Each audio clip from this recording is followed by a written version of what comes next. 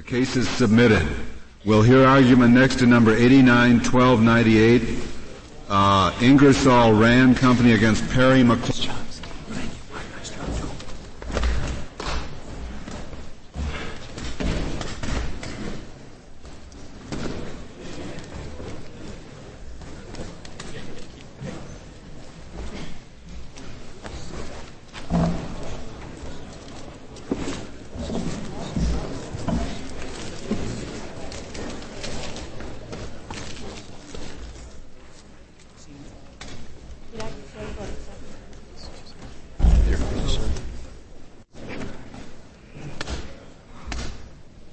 You may proceed whenever you're ready.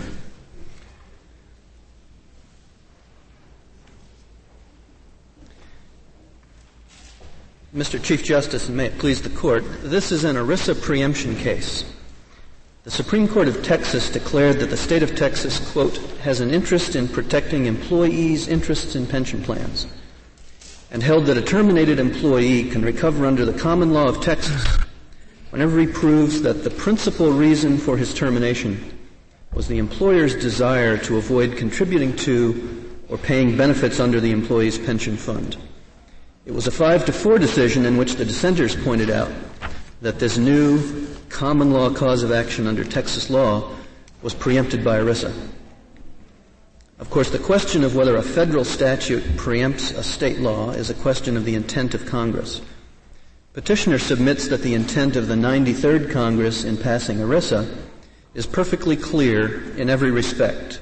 In the language of ERISA, where the express preemption provision preempts any state law that relates to an employee benefit plan, and this law clearly relates to pension plans, from the structure of ERISA, because Congress inserted in ERISA itself a provision which is numbered 510 of ERISA, which does essentially the same thing as the Texas law, common law cause of action, and which demonstrates that Congress thought that protection against purposeful interference with rights under a plan was not remote, peripheral, or tangential, but was central to the business of regulating employee benefit plans. Next, from the enforcement provisions of ERISA, which this Court has held, are comprehensive, interrelated, and exclusive. Those are the means for enforcing Section 510 of ERISA.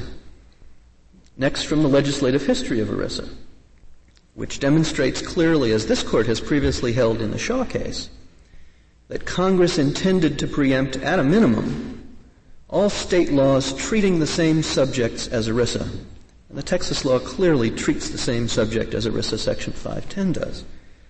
And finally, from the purposes of ERISA preemption.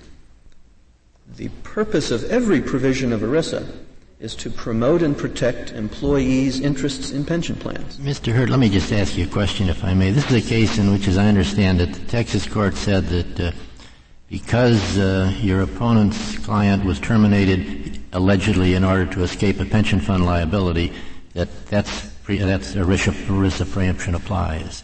His exclusive remedy for that kind of termination is federal. Is that right? That's correct, Your Honor. What if they'd had a written contract? Supposing an executive had a 20-year written contract that guaranteed him at the end of 20 years participation in the pension fund and maybe a car when he leaves the company and 2 or 3 other things. And in the 19th year, they fired him in breach of the written contract, and he was able to at least allege and prove that the reason they did it, they wanted to escape their pension liability. Would he have any cause of action in state court for the part of the salary he didn't get for his 19th year and so forth? In that case, Your Honor, if the employer's motivation is alleged to be a purpose to interfere with the attainment of benefits under a plan, right, then that would state a claim under Section 510 of ERISA. And that state law, whatever state law was used, contract or misrepresentation, so forth, that state law would be preempted as applied to that cause of action. Even if his damages that he seeks are the salary for the 19th year, the 20th year of the contract? That's correct, Your Honor. And would he have a remedy for those damages in federal court? Absolutely. That's my next point.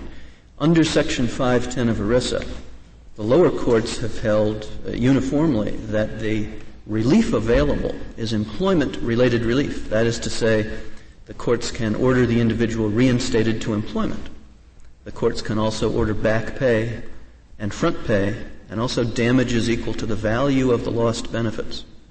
In other words, the wrong is an employment action, and the remedy is to reverse that employment action. It's not to award benefits. And that state rule of law, as you interpret, relates to the plan. Yes, it does, Your Honor, through the employer's purpose to interfere with rights under the plan. Our point is that Congress set up the rights and remedies for those who believe that the employer purposefully interfered with their attainment of benefits under a plan. And Congress's scheme is exclusive. Mr. Hurd, under the federal cause of action that you say would exist under the circumstances inquired about by Justice Stevens, would there be any right to punitive damages? Your Honor, the lower courts so far have held that punitive damages are not available in action. What about attorney's fees? Under ERISA, Your Honor, attorney's fees may be granted in the discretion of the court to a prevailing plaintiff. Counsel, what would happen in Justice Stevens' hypothetical if there were 3 or 4 independent reasons given for the termination? One, they terminated early to avoid having to pay the pension benefits. 2, because he was allegedly infringing on exclusive sales territory that the contract promised him. And any number of different reasons are usually alleged in these wrongful discharge cases. If one of them is the ERISA reason, does that preempt the whole cause of action?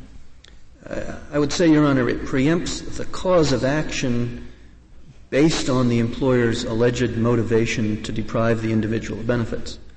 Now, if the employee alleges... What you say, you said if one of the motivations?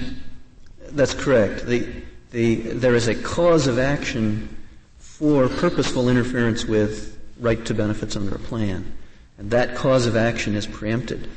Including other non-preempted cause of actions in the complaint doesn't diminish the federal character of that one. May I push that just a step further? Supposing he doesn't allege the reason. He just alleges a written contract, he was ready, willing, and able to perform, and they fired him without just cause, period. And then in defense they come in and says the real reason we did it was this. They go to state law and they get ready to go to the jury, but their defense is in state cause of action, the real reason we did it is we didn't want to pay him a pension. What do you do with that case if you're a state judge? If the cause of action alleged by the individual does not reveal that he's relying on an alleged motivation to deprive the individual of benefits, then that does not have any connection with or reference to a plan. As soon as the element of connection to the plan is introduced, then his claim has a connection with a reference to the plan. If it comes out on discovery and he then says, I didn't know what the reason was, but now I realize the real reason was they wanted to save money on the pensions, then his case goes out the window as soon as he finds that out. Is that right? The case becomes federal in character. Congress provided that causes of action under Section 510 are to be heard exclusively in the federal courts. So when it becomes clear that the complaint states a federal cause of action, the case could be removed to federal court. Mr. Hurd, suppose an employer induces him to quit by threatening him. He sends some friends around who say, if you don't quit, we will break your legs. And he brings a cause of action for assault against the employer. Is that precluded? In your question, Your Honor, I haven't heard any connection with a reference to a plan. Well, the reason they want him to quit is so that he won't qualify for benefits. If that so it is indeed it fits within Section 110 that they are discriminating against him in order to prevent him from becoming entitled under the plan. That's precluded. You couldn't bring a state assault action. State criminal laws of general application. No, this is an assault, civil action for assault, tort. Not a civil action. No. Couldn't bring a civil action. There is a Section 510 case. About a wrongful death action. They actually blow him away in order to wrongful death action would not lie either. No, Your Honor. The examples can get pretty extreme, but the principle is... Well, but it's testing the principle of whether any state law, no matter how generally applicable, if it happens to overlap in its relief with Section 510, is invalid. Well, our point, Your Honor, is that Congress decided what remedies should be available to someone who believed that the employer discharged, fined, expelled, etc., or otherwise discriminated against them. Mm-hmm. For the purpose of interfering. What is your answer to the wrongful death? I didn't get your answer. You said it was extreme, but what is your answer to it? My answer is that would be preempted. Wow. What you say this should be a federal cause of action. Of course, the employer denies that he fired him for this reason, so the issue in the federal case would be whether he did it to interfere with a plan. Is that it? That's correct, Your Honor. Suppose the employer wins on that he didn't fire him for that reason. What happens to the employee's state cause of action? Is it to be dismissed? Do you think they should dismiss the state cause of action? Well, that's a question of federal courts, Your Honor. After the individual has lost on the merits of his federal claim, what happens to the state law? Well, he loses on it because the employer really didn't interfere with plan benefits. That's the reason the employer wins. That's correct. So but he's nevertheless may have a state claim. Because the discharge was wrongful for other reasons, such as a breach of a common law contract. Exactly. So how does he protect himself while this federal case is dismissed? I mean, while the state cause of action is being dismissed, can it just... and you say it can't continue to be on file. The federal court would have pendant jurisdiction over those purely state law claims while considering the federal cause of action under Section 510. So he should bring his state law claims with him in the federal court. That's correct, Your Honor. May I just add one point to the question Justice Scalia was asking? Although it sounds far-fetched, there is in fact a case under ERISA Section 510 where an individual was a participant in a multi-employer pension plan and alleged that the trustees of the plan threatened him that they would break his legs unless he ceased from insisting on receiving information regarding the administration of the plan. That was held to state a cause of action under Section 510 of ERISA, and he prevailed. I'm sure it did, but the issue here is whether it also states a valid cause of action under state law. And the case did hold that you couldn't. So isn't there a difference as to whether in order to recover under state law you must prove that the purpose was to deprive you of benefits under the plan? In this case, that was essential to recovering under the state law, wasn't it? Absolutely. That you didn't fire him for no reason at all, but precisely in order to prevent his recovery. Whereas if someone comes up to me and threatens to break my legs, it really doesn't matter what their reason is, does it? I mean, I have a cause of action for assault. Or if somebody wrongfully kills me, there's a wrongful death action, whatever their reason was. Couldn't you distinguish the situations on that basis and say that only the former are preempted and not the latter? I wish you would, because I find it very, very upsetting that there's no wrongful death action. I suppose so, Your Honor. The Section 510 of ERISA relates to employment-type actions. And I think that in your case, assault or murder can reasonably be regarded as not an employment-type action. Well, more than that, you don't have to prove that the reason was to deprive you of benefits under the plan. It doesn't matter what the reason was. I'm sorry, Your Honor. I'm just now catching the drift of your question. That's completely correct. The cause of action, in order for the individual to prevail, doesn't require any connection to a plan. In that sense, it's not necessarily connected, whereas in this case, the cause of action exists only because the employer's conduct is connected to a plan. Well, an assault doesn't require any particular motive either.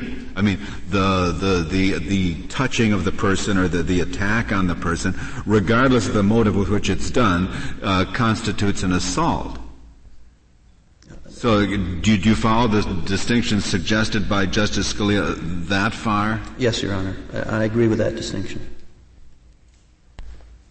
But if it's proved in the case that the reason for the assault was to deprive him of pension benefits, then it's preempted, is that it? Well, if he can recover for assault merely because he was in fact assaulted without regard to the reason, then I'd say that his cause of action for assault has no necessary connection to or reference to a plan. And would even if it's proved what the real reason was. That's correct, because it's not necessary to his recovery, Your Honor. Mr. Chief Justice, I'd like to reserve the balance of my time for rebuttal. Mr. Hurd, before you sit down, yes. You probably have answered this, but I want to be sure. Did you raise the defense of ERISA preemption below? No, Your Honor. I didn't hear. No, Your Honor.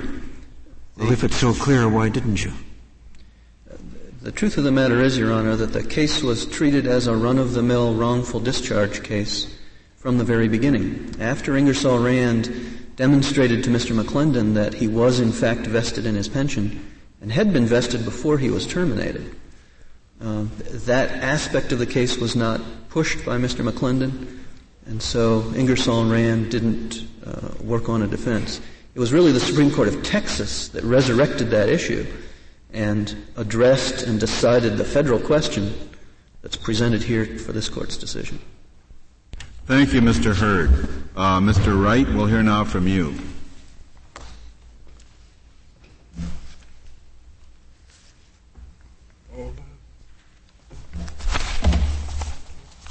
Mr. Chief Justice, and may it please the Court, let me first say that I agree with what I take to be the ultimate resolution of the assault and wrongful death hypothetical situations.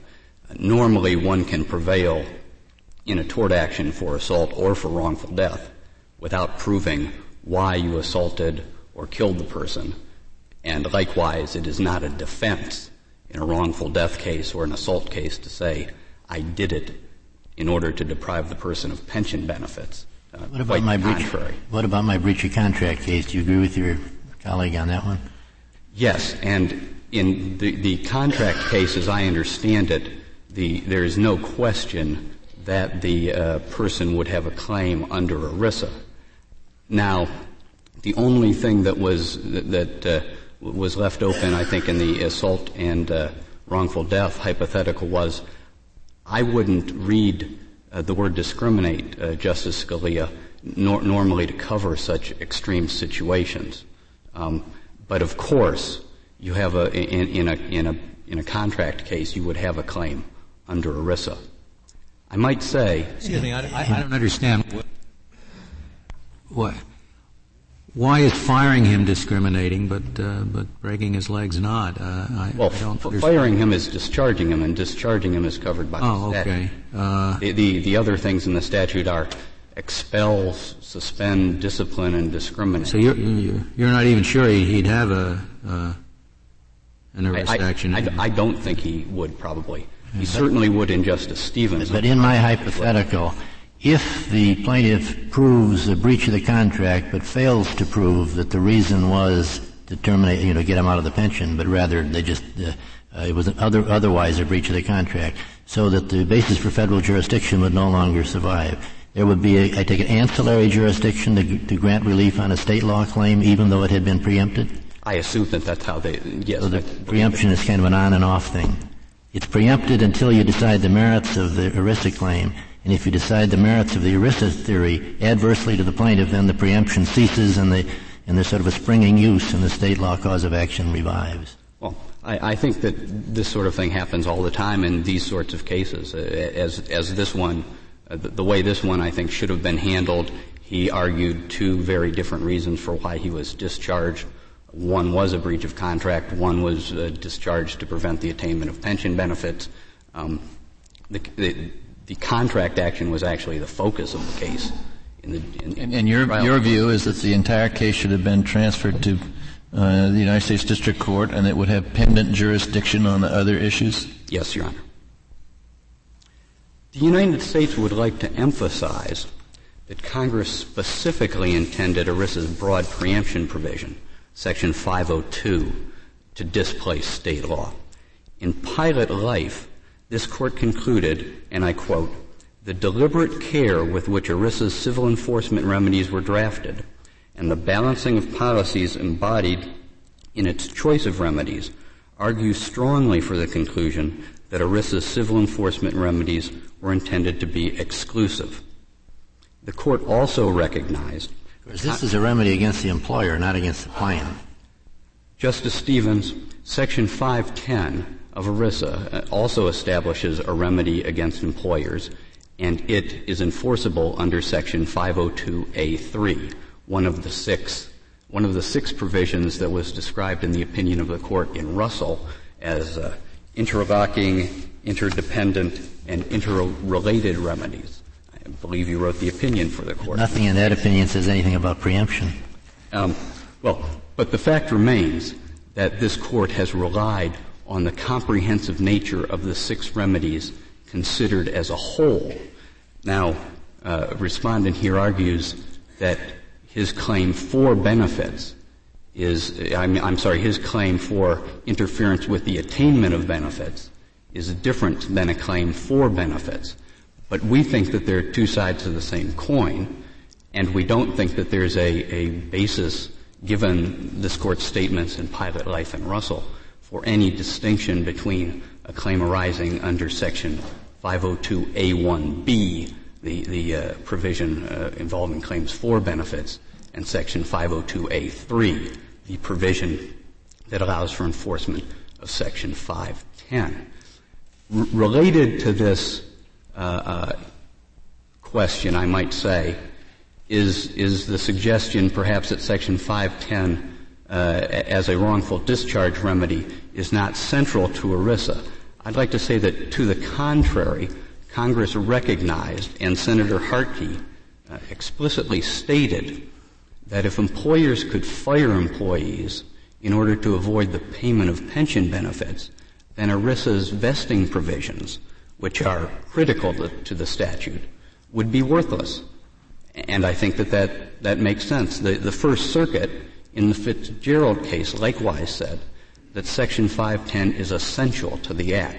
And That's we all agree. A strong argument why you need a federal remedy, and nobody's disputing that. The question is whether the existence of the federal remedy precludes any kind of state supplementary remedy. Well, we think it shows two things. We think the existence of Section 510 shows that Congress clearly understood that a wrongful discharge remedy relates to ERISA, and hence the state law claim is preempted under 514A. We also agree. We also think that the existence of the remedy. Why does it show that? Why does it show that it relates to within the meaning of the preemption provision? I just don't follow that. Well, it's a very broad preemption provision. We think the fact that Congress put it in the heart of Title I of ERISA shows that it relates to ERISA. Well, that's a different argument. Yeah, that's a different argument. I don't see why the fact that it's an important remedy, an important part of the statute, necessarily means that this particular state law cause of action is a law relating to a plan. It's relating to a way of getting a remedy when you've been discharged for an impermissible federal reason.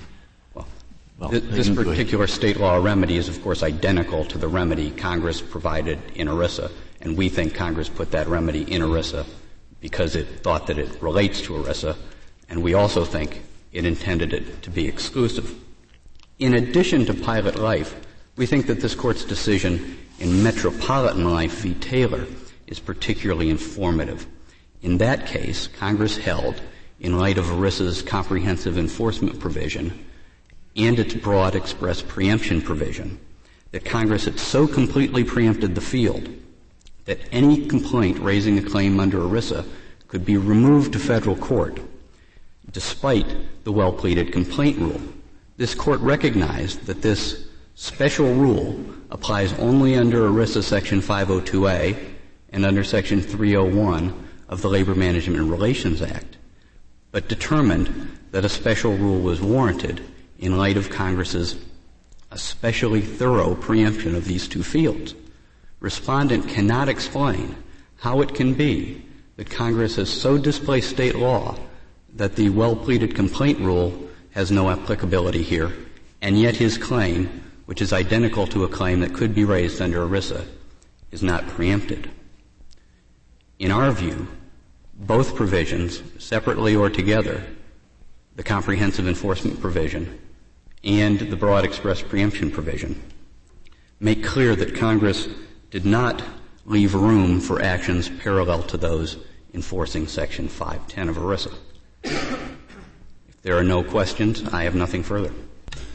Very well, Mr. Wright. Mr. Taormina, we'll hear now from you. Thank you, Mr. Chief Justice, and may it please this honorable court. 102 years ago, the Texas Supreme Court came down with the East Line decision, which held unequivocally, without exception, any employer could terminate any employee for no reason at all, the employee at will doctrine, or sometimes referred to as the fire at will doctrine.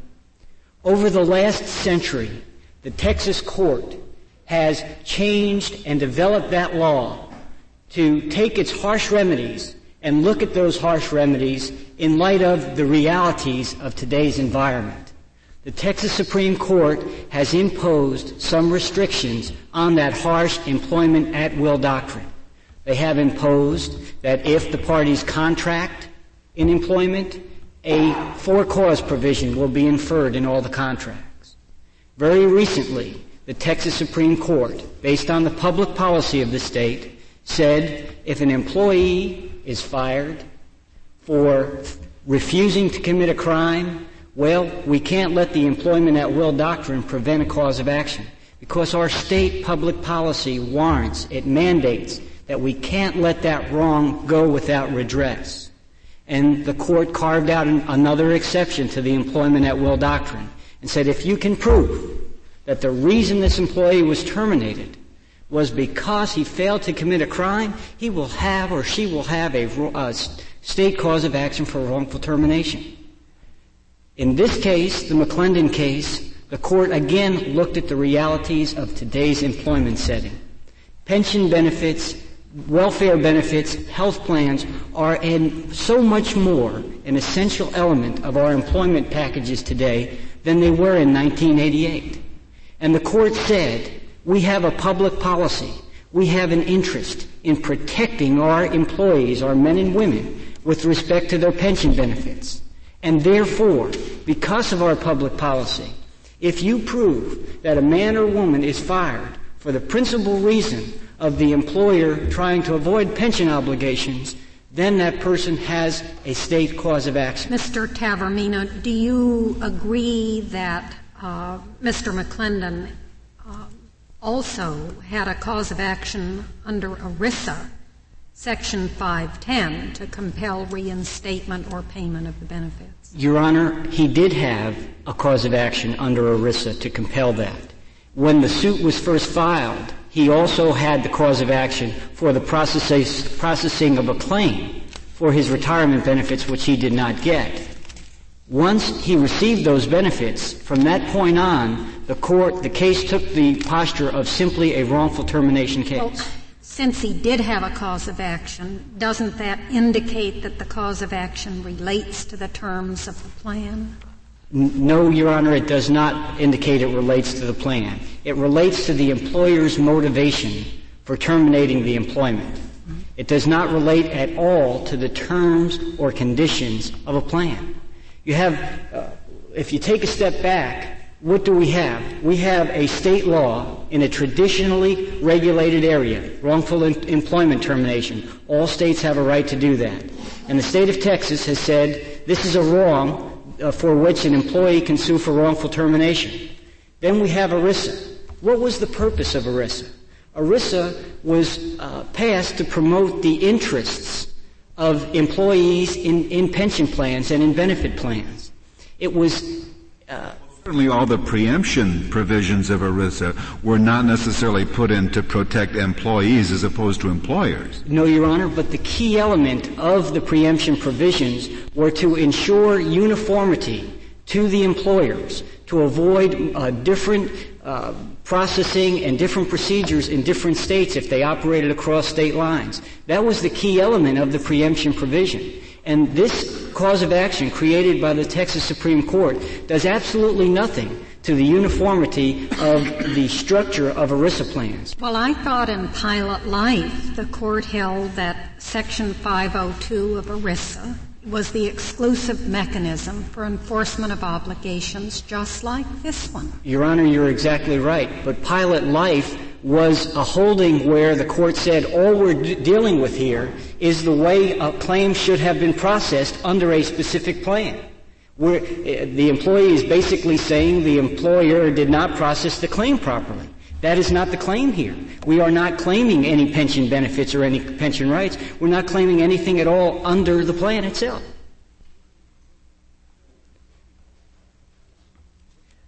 Going back to the Justice's contract example for just a second, if I understand what the petitioner and the government are arguing, if we are to let the provision in ERISA control the damages, then wouldn't every wrongful termination suit that is affected in any way, if part of the element of damages is, well, what did I lose? I lost my salary, but I lost my pension for whatever reason, contract or no contract.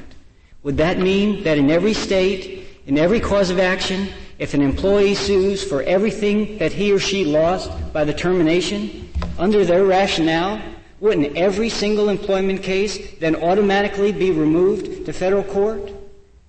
Don't most of us have pensions that are going to vest or have vested?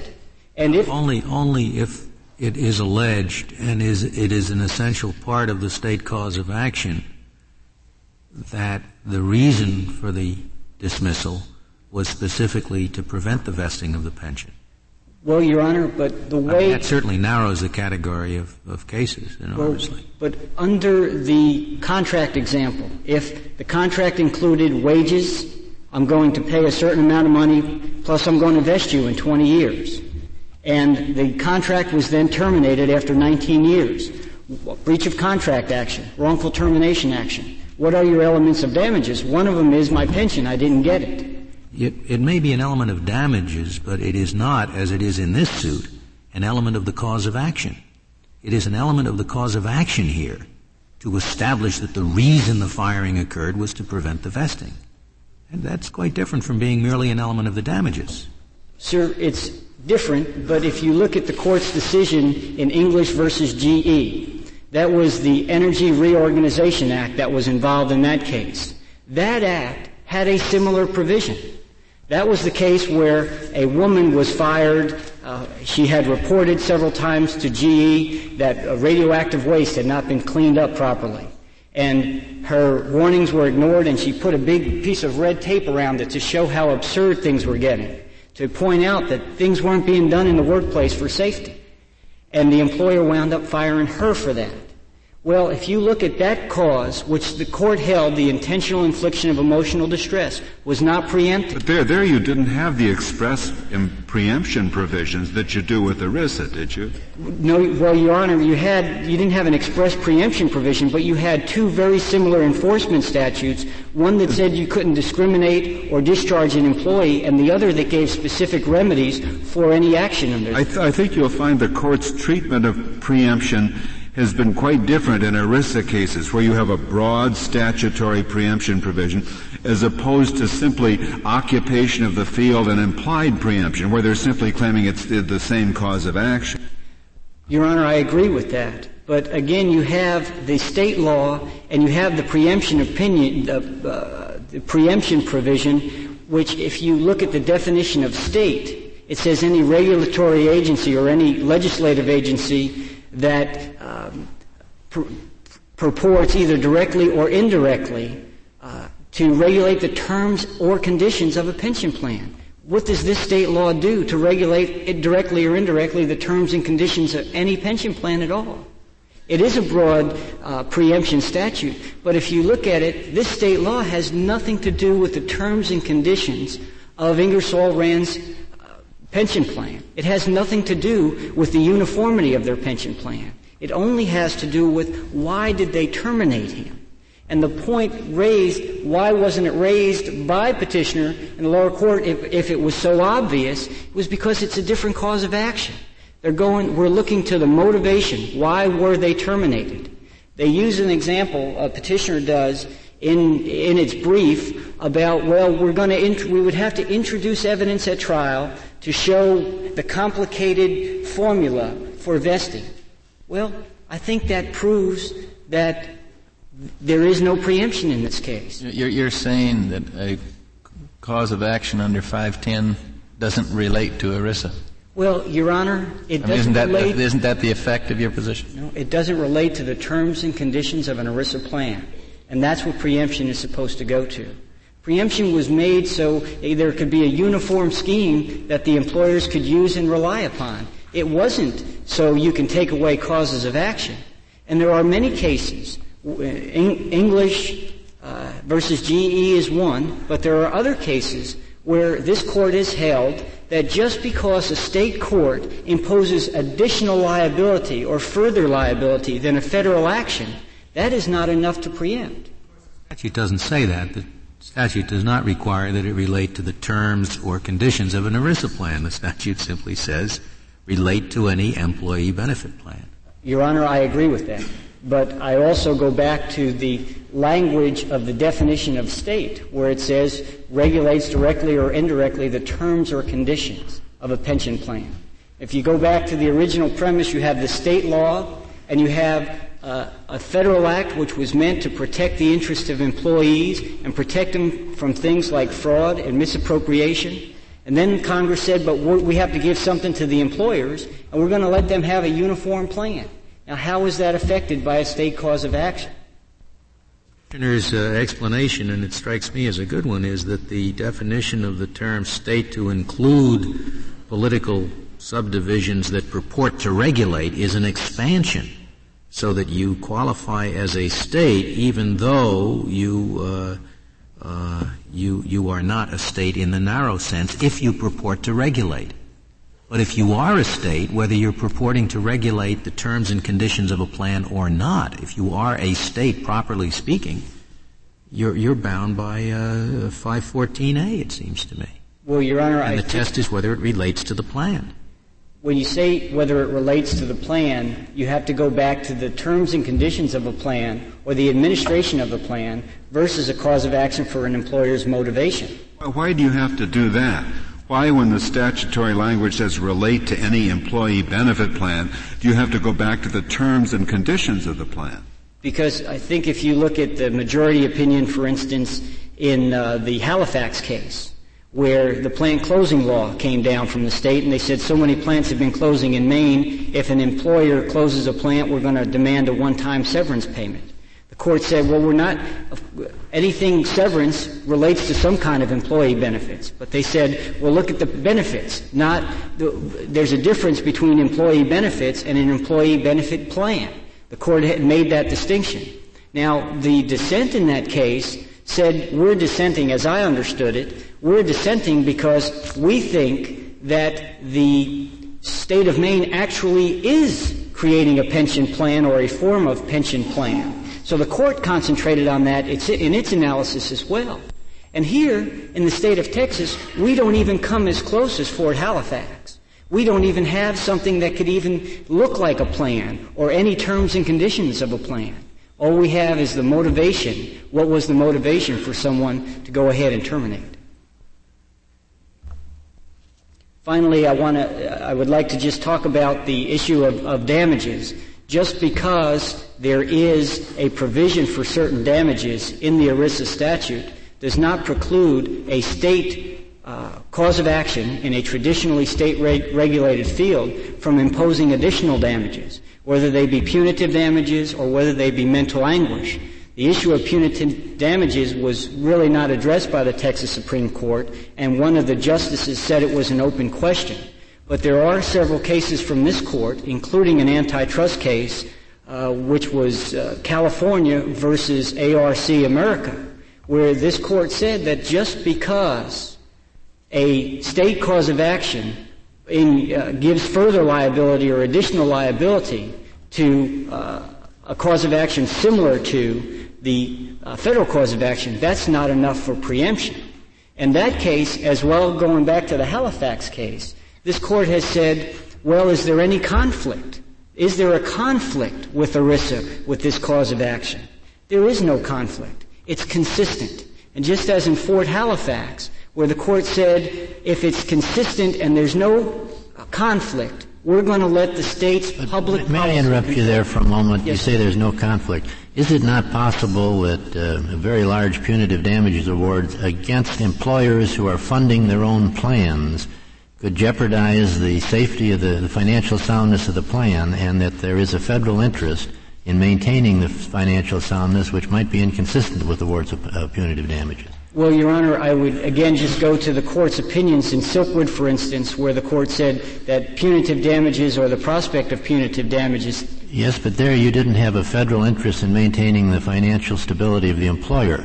Here you have a federal interest in maintaining the soundness and the fiscal integrity of employer finance plans. Well, Your Honor, you have the plan and then you have the employer. And this highlights, again, the difference between the two. It's the employer's conduct, the employer's motivation. It's his conduct, but that conduct could rub off on a plan if he's responsible. We've had cases in which the employers go bankrupt and that sort of thing, and therefore the plan fails, and you got to get involved in all this insurance and so forth.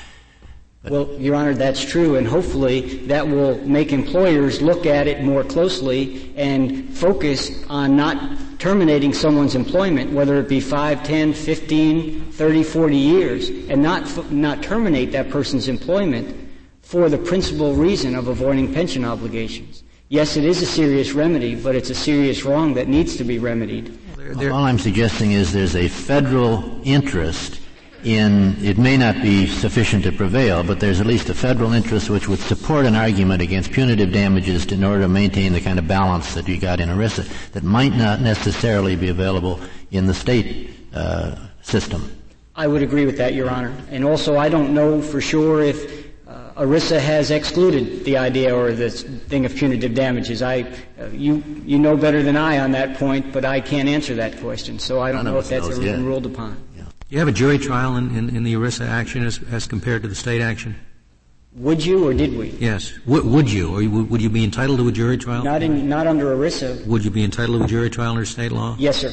Don't you think an employer might be less inclined to set up one of these newfangled pension plans that the government was trying to encourage if he knew that he'd be subject to a jury action in state court for allegedly dismissing people in order to avoid their rights vesting under the plan? Well, Your Honor, if we use that logic, then we're basically saying that because ERISA limits the damages, because I think everyone agrees that there's nothing conflicting about the cause of action.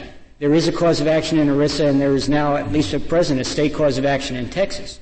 So then we'd be saying that the reason that ERISA is preferred is because it has or might have less damages or the right to a jury trial. Isn't that conceivably why the federal government put in that provision? We're going to assure you up front what your liability or the manner in which it will be determined will be like.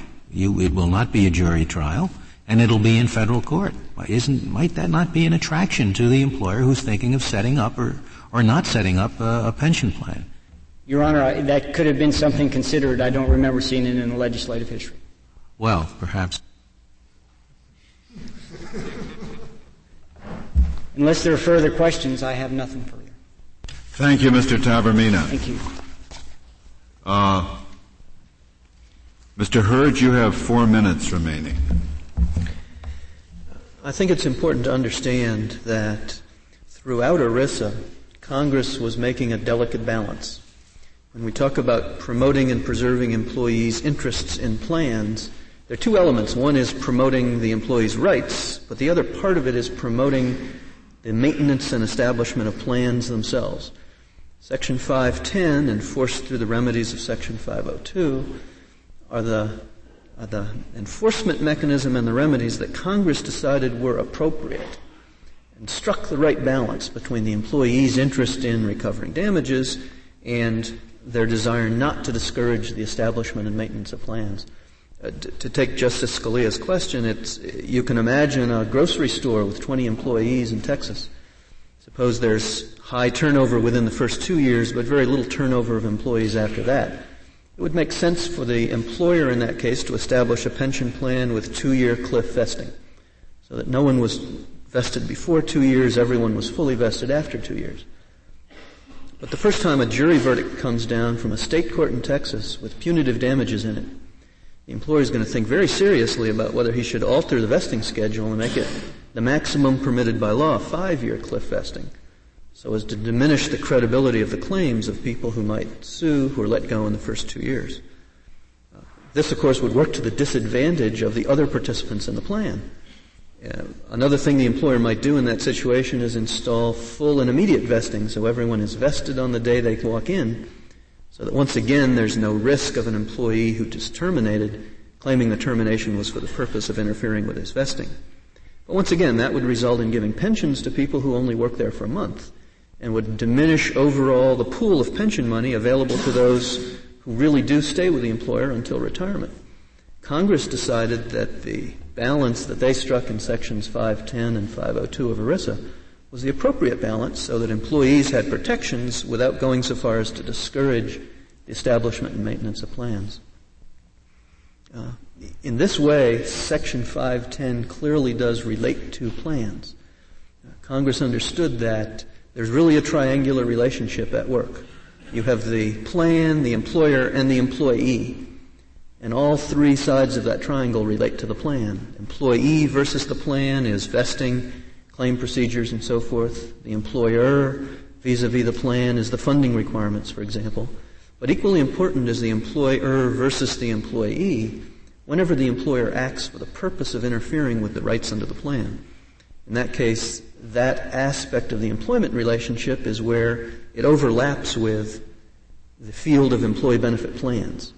When Congress occupied the field of employee benefit plans, it did occupy that portion of the employment relationship precisely because it does relate to employee benefit plans. Back on the subject of force or the threat of force, let me just note that the following section of ERISA, Section 511, makes it unlawful to employ force, fraud, or the threat of force in order to interfere with someone's right to benefits under a plan. May I just ask this one question? Am I correct that the federal claim could be brought in state court that would be based on the federal cause of action? No, Your Honor. It could not. Claims of violation of Section 510 are enforced under Section 502A3, of which the federal courts have There's exclusive... something in the conference report that's quoted that says that whether it's brought in state or federal court, it's still a federal cause of action. I think that portion of the conference report is referring to claims for benefits under 502A1B. I see. Claims for benefits can be brought in either state or federal court, although the law applied is federal law. It's federal law, right. But under 502A3, which is used to enforce Section 510, only the federal courts have jurisdiction of those actions. Thank you, Mr. Hurd. The case is submitted.